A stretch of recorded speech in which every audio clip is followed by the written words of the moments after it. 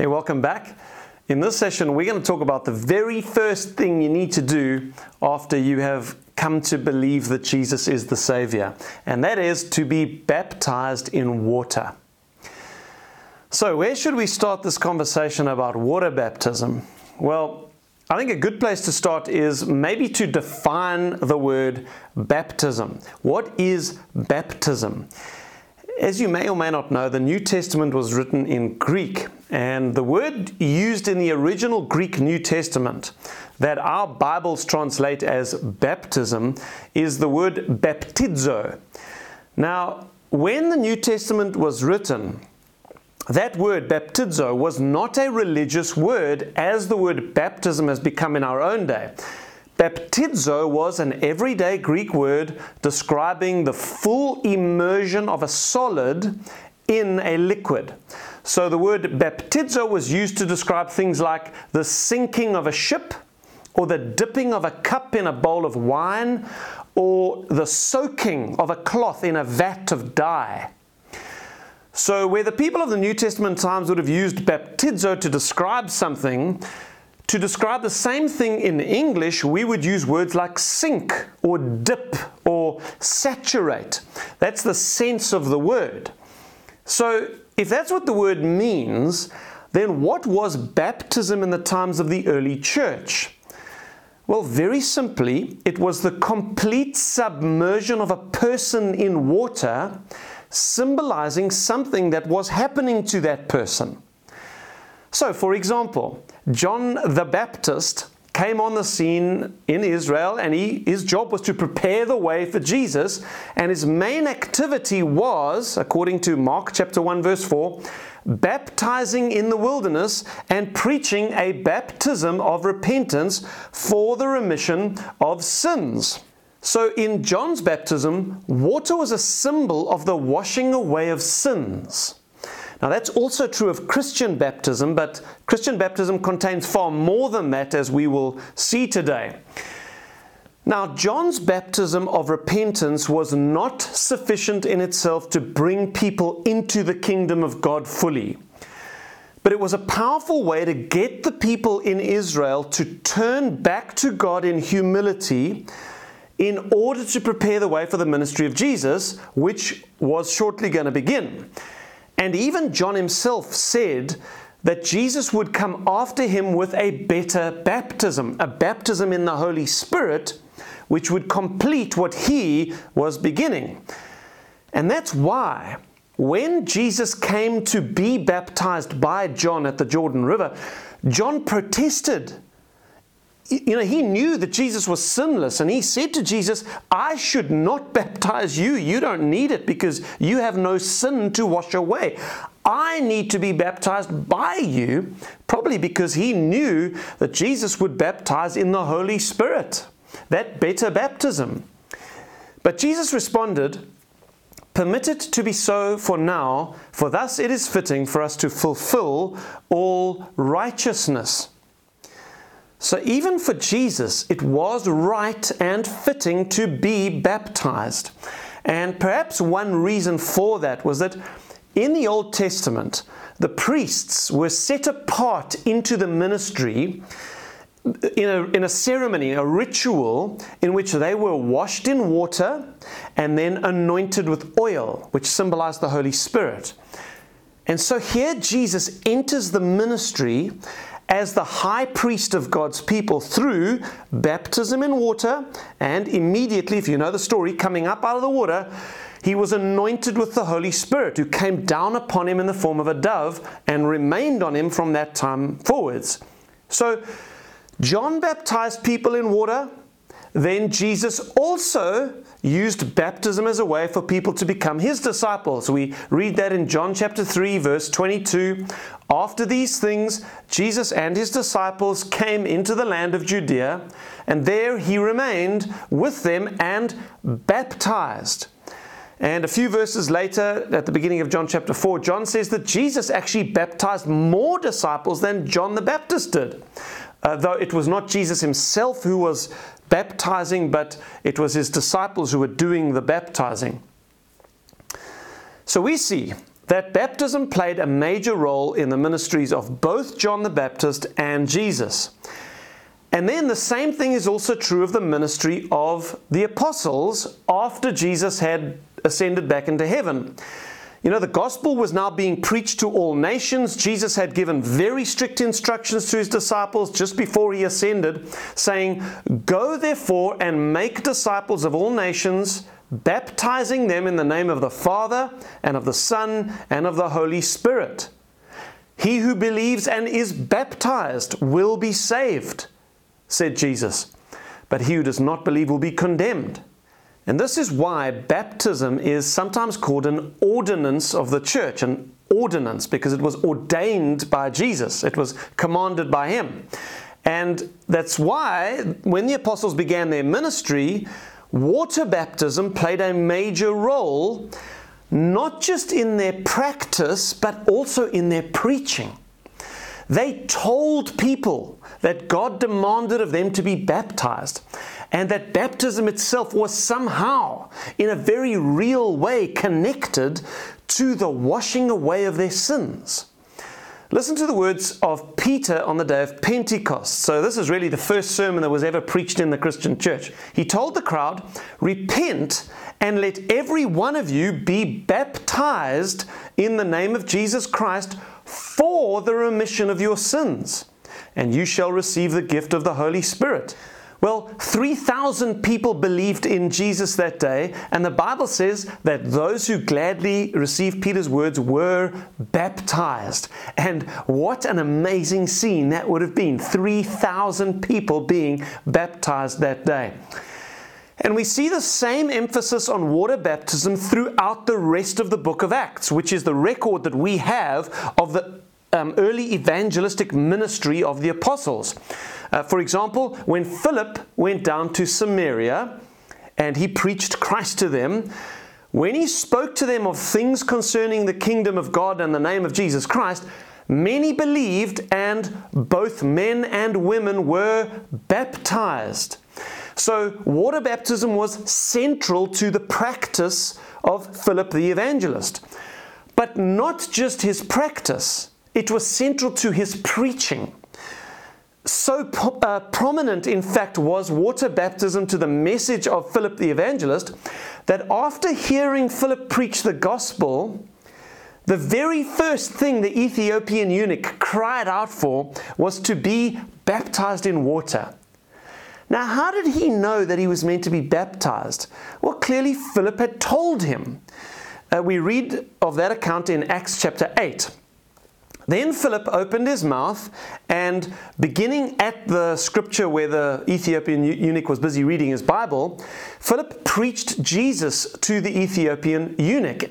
And as they went down the road, they came to some water. And the eunuch said, "See, here is water. What hinders me from being baptized?" Then Philip said, "If you believe with all your heart, you may." And he answered and said, "I believe that Jesus Christ is the Son of God."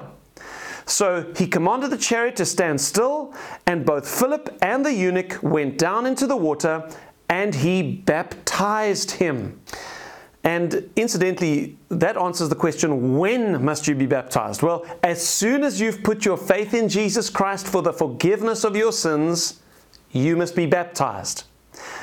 Now, it may take a little while for the church baptizing you to be sure that you have believed, which is one of the reasons this course is sometimes used as a preparation for baptism type course, so that by the end of these 5 sessions, the people responsible for your baptism can be sure that you understand what is happening and that you still, at the end of this course, want to be baptized. But as soon as everyone is happy that you do believe in the Lord Jesus, there must be no further delay. You must be baptized. So, we're busy looking at how baptism played a major role in the ministries of John the Baptist, Jesus, and the apostles. And as we continue through the book of Acts, we see more of this. When Paul the apostle, who was formerly named Saul, when he encountered the risen Lord Jesus Christ on the road to Damascus, he was led by the hand into the city, he'd been blinded by the light that he'd seen. And there, 3 days later, he was baptized as a believer by a man named Ananias, who said this to him, "And now, Saul, why are you waiting? Arise and be baptized and wash away your sins, calling on the name of the Lord." Shortly after that event, the story in Acts then jumps to the account of Peter being sent to the house of a Gentile Roman centurion named Cornelius. And to Peter's astonishment, the Holy Spirit fell upon these Gentiles as he preached the gospel to them, and they all spoke with tongues and were prophesying. And Peter was astonished because he thought that salvation was only for the Jews. And when Peter realized that God had saved these Gentiles by faith, his very first words were this: "Can anyone forbid water that these should be baptized who have received the Holy Spirit just as we have?" And he commanded them to be baptized in the name of the Lord. Then a little later, we see how when Paul preached in Philippi, a woman named Lydia believed. And again, baptism was central to Paul the Apostle's work of evangelism. And I want to read you Luke's account of the first thing that Paul did.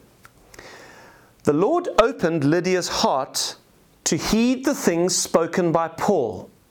And when she and her household were baptized, she begged us, saying, 'If you've judged me to be faithful to the Lord, come and stay at my house.'"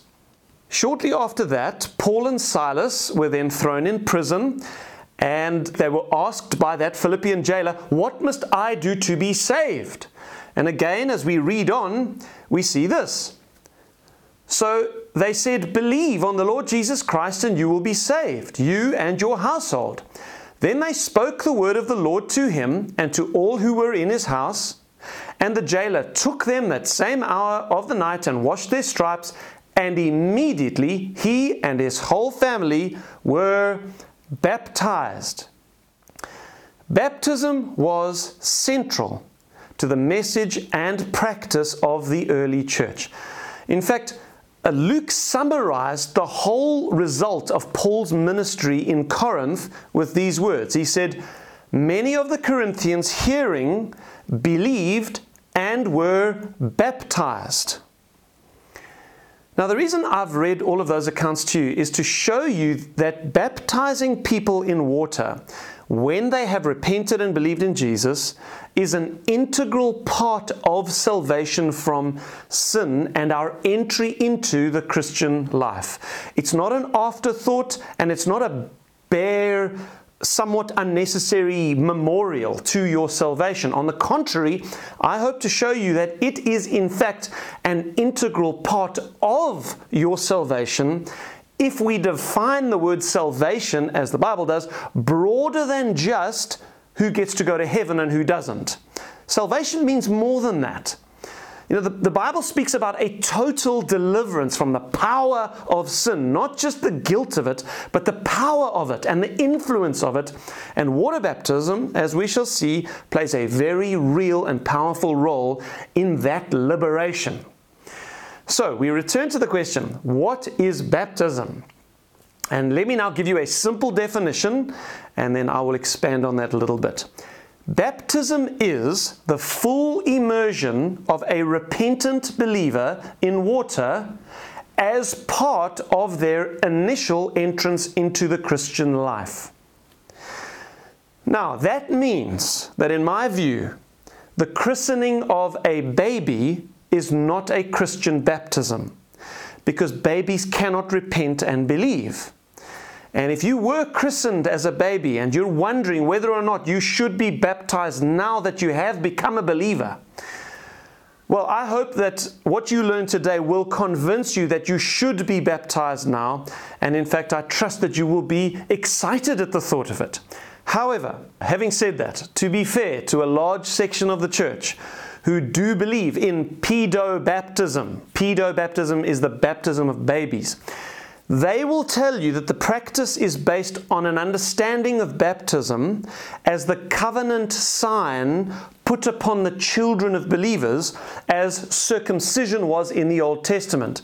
Now, I don't believe that that view is biblical, but it is an honest disagreement within the church, and many good men do believe and teach that. So, if you were christened as a child, and now you have genuinely been converted and you're struggling with whether or not you should be baptized, again, just work this out together with your pastor or your minister. Have a conversation with them about it, and then you've got to go with your conscience.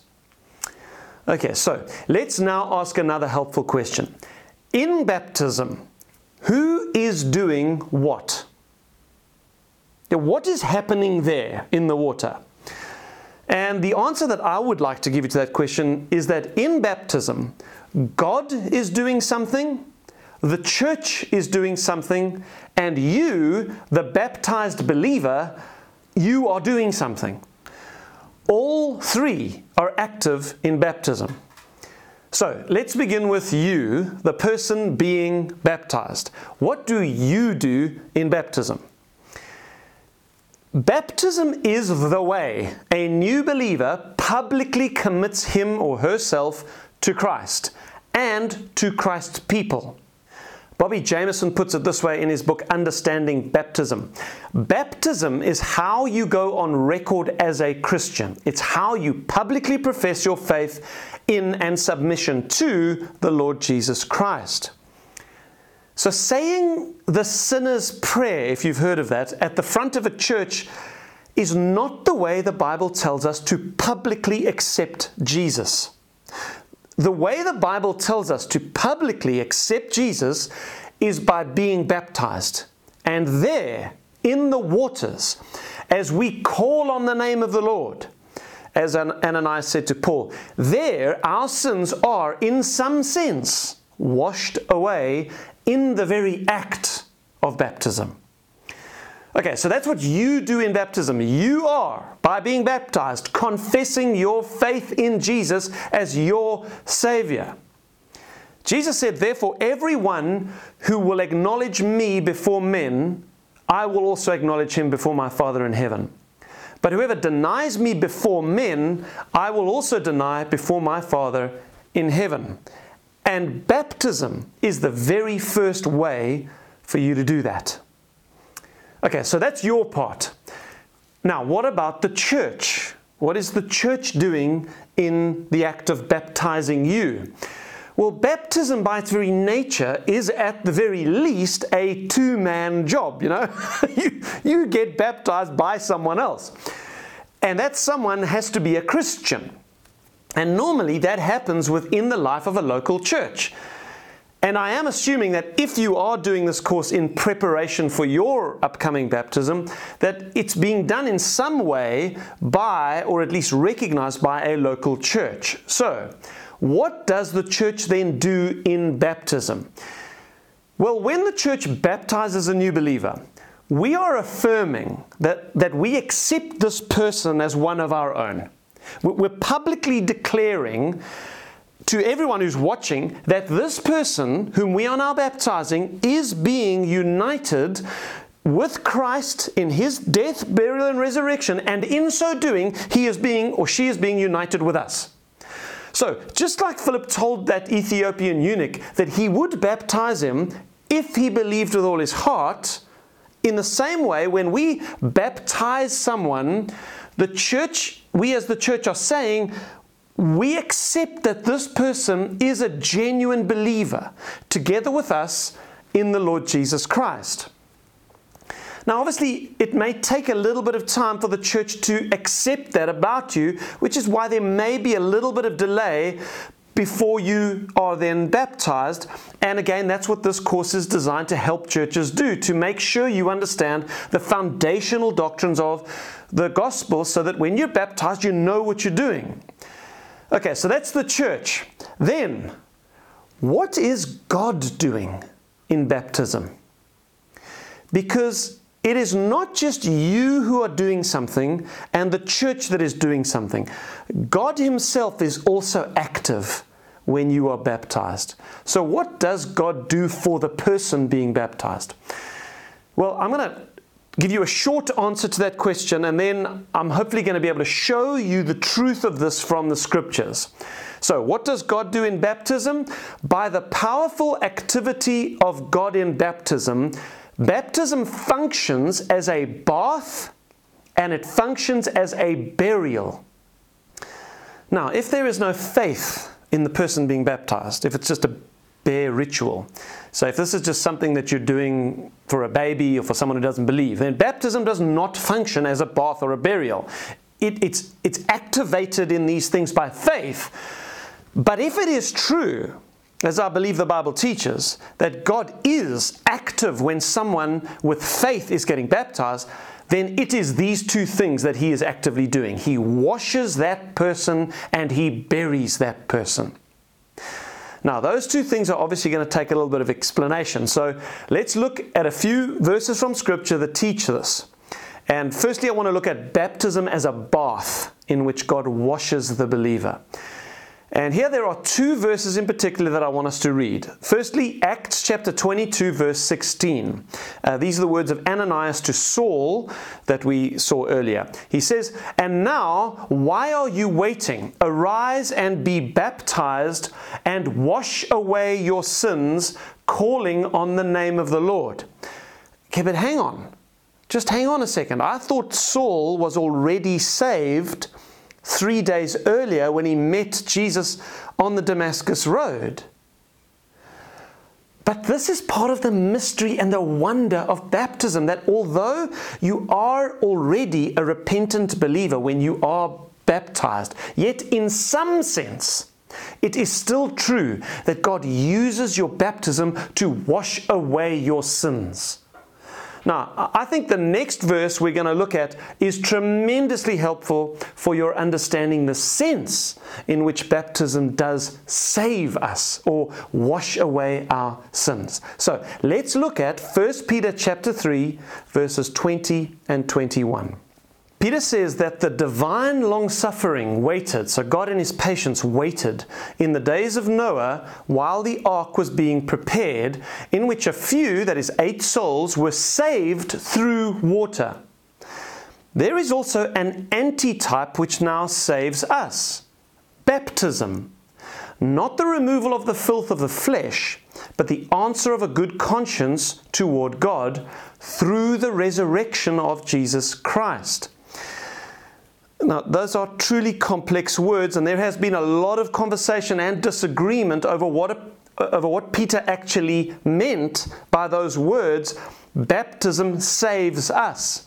Because those of us who are evangelicals are desperate to avoid the horrendous error of baptismal regeneration, which teaches, as the Catholic Church do, that regardless of the person's faith, or even if it's a baby, that the waters of baptism actually cause the person to be born again and cleansed of the stain of original sin.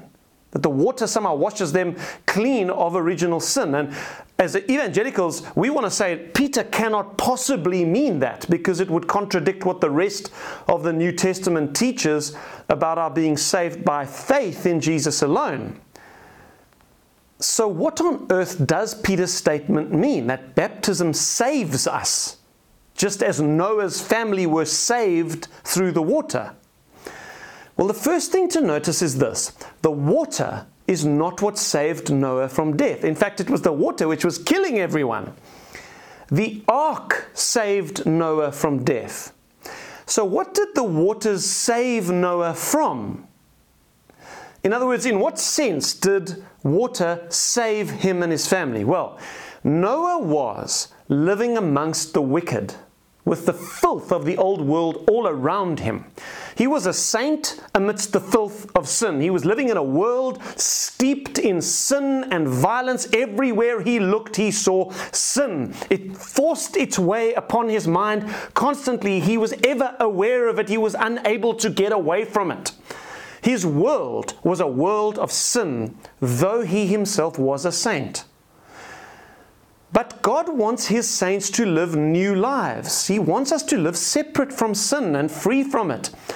Once you've been reconciled to God through Christ, He does not want your mind constantly being assailed with the thoughts of your sin and your guilt, with condemning memories of your past. God has designed for His gospel not only to forgive our sin, but also to wash our guilty consciences clean of all that we have been living in, and to bury the old life with its identity with sin.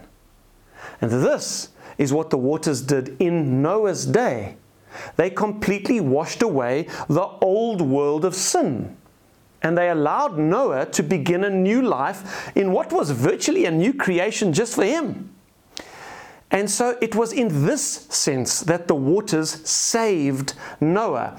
The ark actually saved him, but the waters made his whole world new by washing all the filth of the old world away.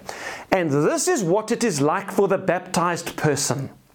When you go down into those waters, calling on the name of the Lord, God meets your faith there, and He washes the past away from you. He washes your conscience clean, and He raises you with a new identity.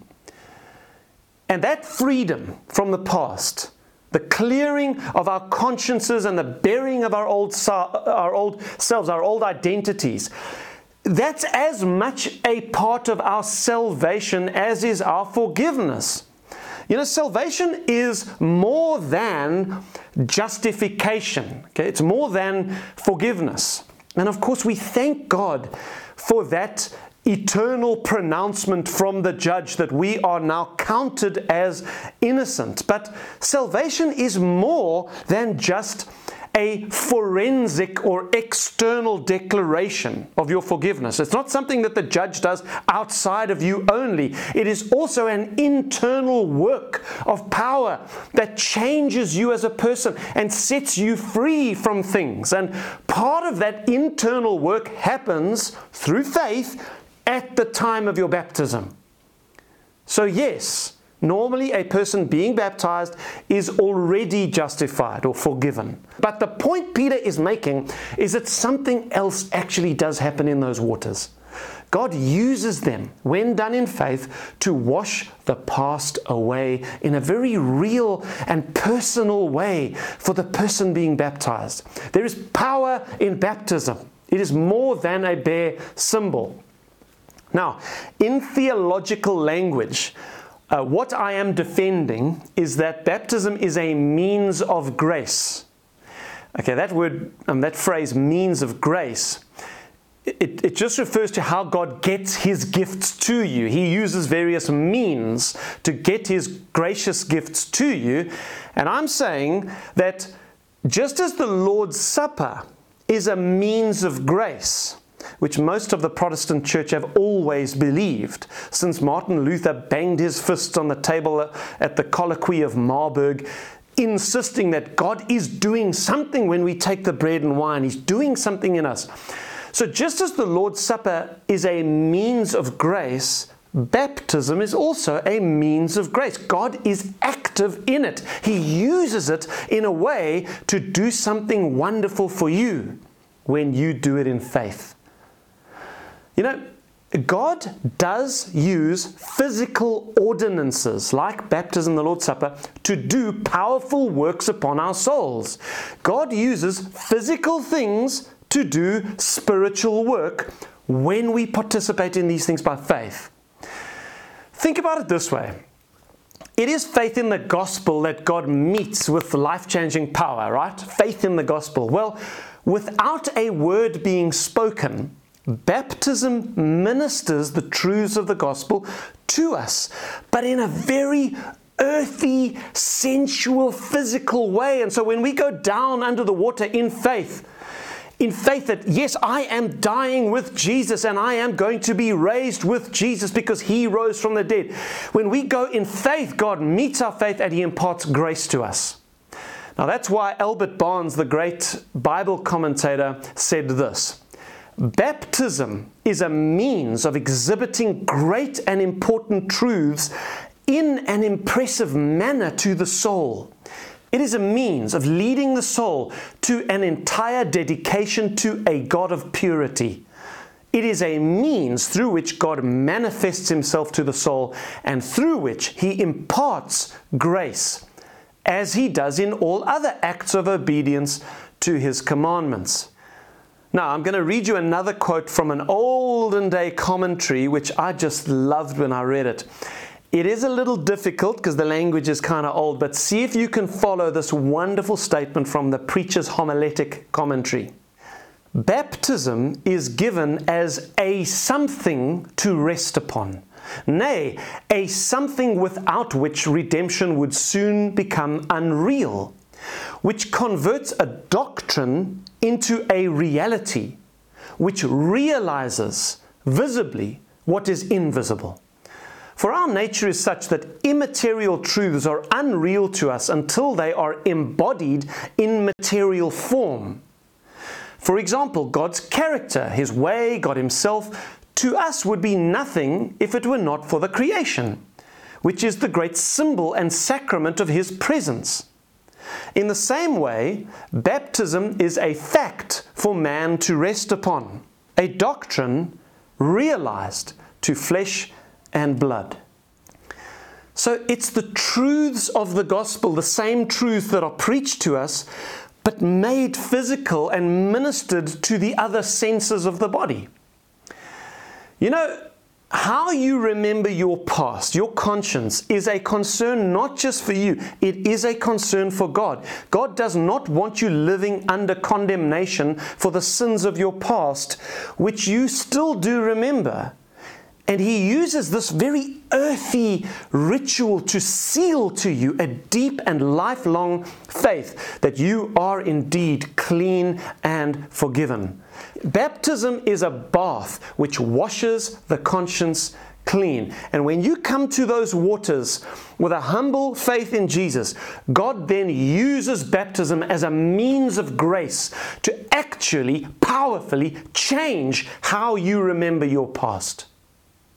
It is more than a psychological trick. God, who is the one who made your mind and he holds your mind and conscience in his hands, he does a mighty work of sealing the truth of your forgiveness to you through this ordinance, which we call baptism. Okay, so that's baptism as a bath, and it's a beautiful thing. And I want to turn our attention now to that second aspect that the Bible uses as a description of what baptism is, which is baptism as a burial. And let's read Romans chapter 6, verses 3 and 4 together. Paul said, "Do you not know that as many of us as were baptized into Christ Jesus were baptized into his death? Therefore we were buried with him through baptism into death, that just as Christ was raised from the dead by the glory of the Father, even so we also should walk in newness of life." This is why baptism only works if you have faith in the death, burial, and resurrection of Jesus Christ. And remember, even Peter said that baptism saves us through the resurrection of Jesus Christ. Because as Paul now tells us in these verses from Romans, this is what baptism is. When you are baptized by faith, you are buried with Jesus, being united with him in his death as you go down into that water, dying to your old life, and you are then raised with Jesus to newness of life as you are brought up out of the waters. It's a picture of your dying to your old life, being buried, and then rising to a whole new life, united to Jesus, who himself was raised from the dead. And so you are united to the one who stands victorious over sin and death. You know, even after you have become a Christian, there is a whole lot of Christian life that you still need to live by faith. And to do that successfully, you have to believe that this complete renovation of your life has taken place. The New Testament letters are full of attempts by the authors to get Christians to understand and live in their new identity in Christ. In fact, those verses we've just read from Paul are exactly that. Somehow, in the deepest part of your soul, you have to know that the old you is gone, and that you have, to use a biblical phrase, you have put on the new man. You have to know that you are a new creation with new commitments and new desires and new ways and new relationships and new priorities, that you are no longer bound by who you were. This is why Paul says to the Corinthians, "Do not be deceived. Neither fornicators, nor idolaters, nor adulterers, nor homosexuals, sodomites, thieves, covetous, drunkards, nor revilers or extortioners will inherit the kingdom of God. And such were some of you, but you were washed." Referring to their baptism. You were washed. You are no longer what you used to be. The fact that the old you is dead must be imprinted by faith on your heart and on your mind with such a powerful force of impression that together with Paul, you can actually cry out, "It is no longer I who live, but Christ lives in me. I have been crucified with Christ. And the life which I now live in the flesh, I live by faith in the Son of God who loved me and gave himself for me." The truth of that has to be sealed to you. And how is that going to happen? Part of being saved from sin and its effects is the miraculous ability to no longer identify yourself as the person you once were. To know that the old you is gone. And this is not something that any person can just tell you, but it is a fact that in baptism the Holy Spirit impresses upon you, sealing it to you. Think of it this way. Anyone who has lost a loved one will tell you that there is wonderful closure which happens when you give a dead person a decent burial. That's why we do funerals. And you know what? For the sake of closure, the old you also needs a decent burial, so that the Holy Spirit can come upon you and you can receive power for a whole new life. A decent burial allows us to put the dead behind us. And so baptism is more than just a bath, it is a burial.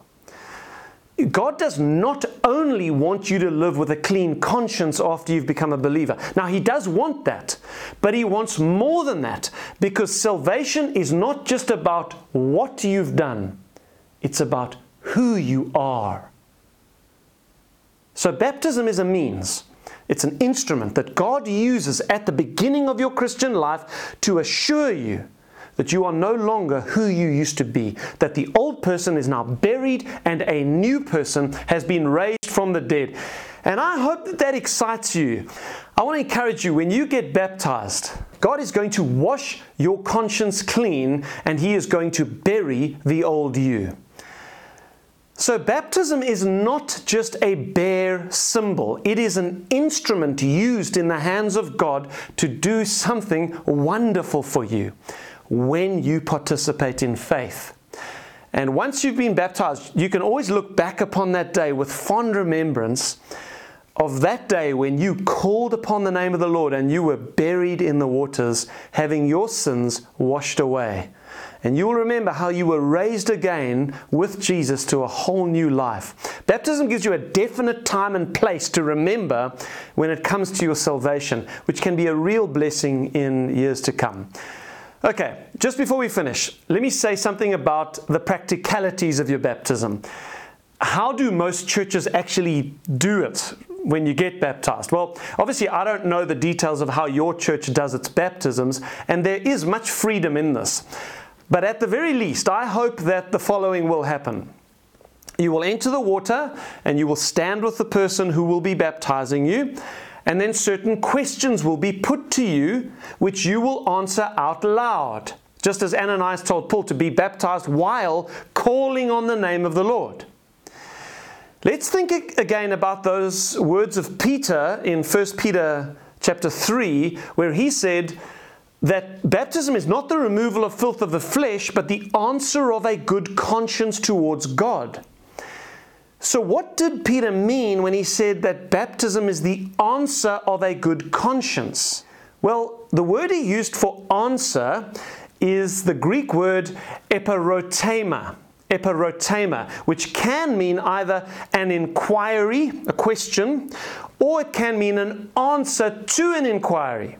Okay, so it's used of when one person is questioning another person in some kind of formal inquiry, and the word eperotema can actually be used of the question or the answer given to the question. It can be used for both. So, what we can say is this: baptism is associated with the interrogation of a good conscience towards God. And what Peter's probably referring to there is certain questions that are put to a person who is about to be baptized. At baptism, there is normally, and I think there should be, a verbal interchange between the baptizer and the person being baptized. So the person baptizing you asks you certain questions before dipping you in the water. And I say it's a good thing because you'll remember from our last session that faith must be expressed verbally, that with the mouth confession is made unto salvation, and that in baptism you call on the name of the Lord. So you may be asked questions like this: do you renounce Satan and all occultic activity? And you might say, yes, I renounce Satan and the occult. Do you now turn away from your sin? Yes, I do now turn from my sin. Do you put your faith in Christ entirely for the forgiveness of your sins? Yes, I do trust in Christ alone. Will you follow Jesus as Lord? Yes, I will follow Jesus as my Lord. And with those answers, in the words of Peter, you are both appealing for and giving an answer of a good conscience. Then, once you've answered whatever questions are asked of you, the person baptizing you will say something like this: in the name of the Father, the Son, and the Holy Spirit, we baptize you into the Lord Jesus, into His death, His burial, and His resurrection. And they will then, immediately supporting your body, they will dip you down completely under the water and then bring you up again. And then immediately after your baptism, you should then have hands laid upon you and be prayed for to receive the baptism in the Holy Spirit. And that is the subject of our next session. So, I hope you are excited about the day of your baptism, and I pray that God will bless you richly in it, and I look forward to seeing you in the next video where we discuss the baptism in the Holy Spirit.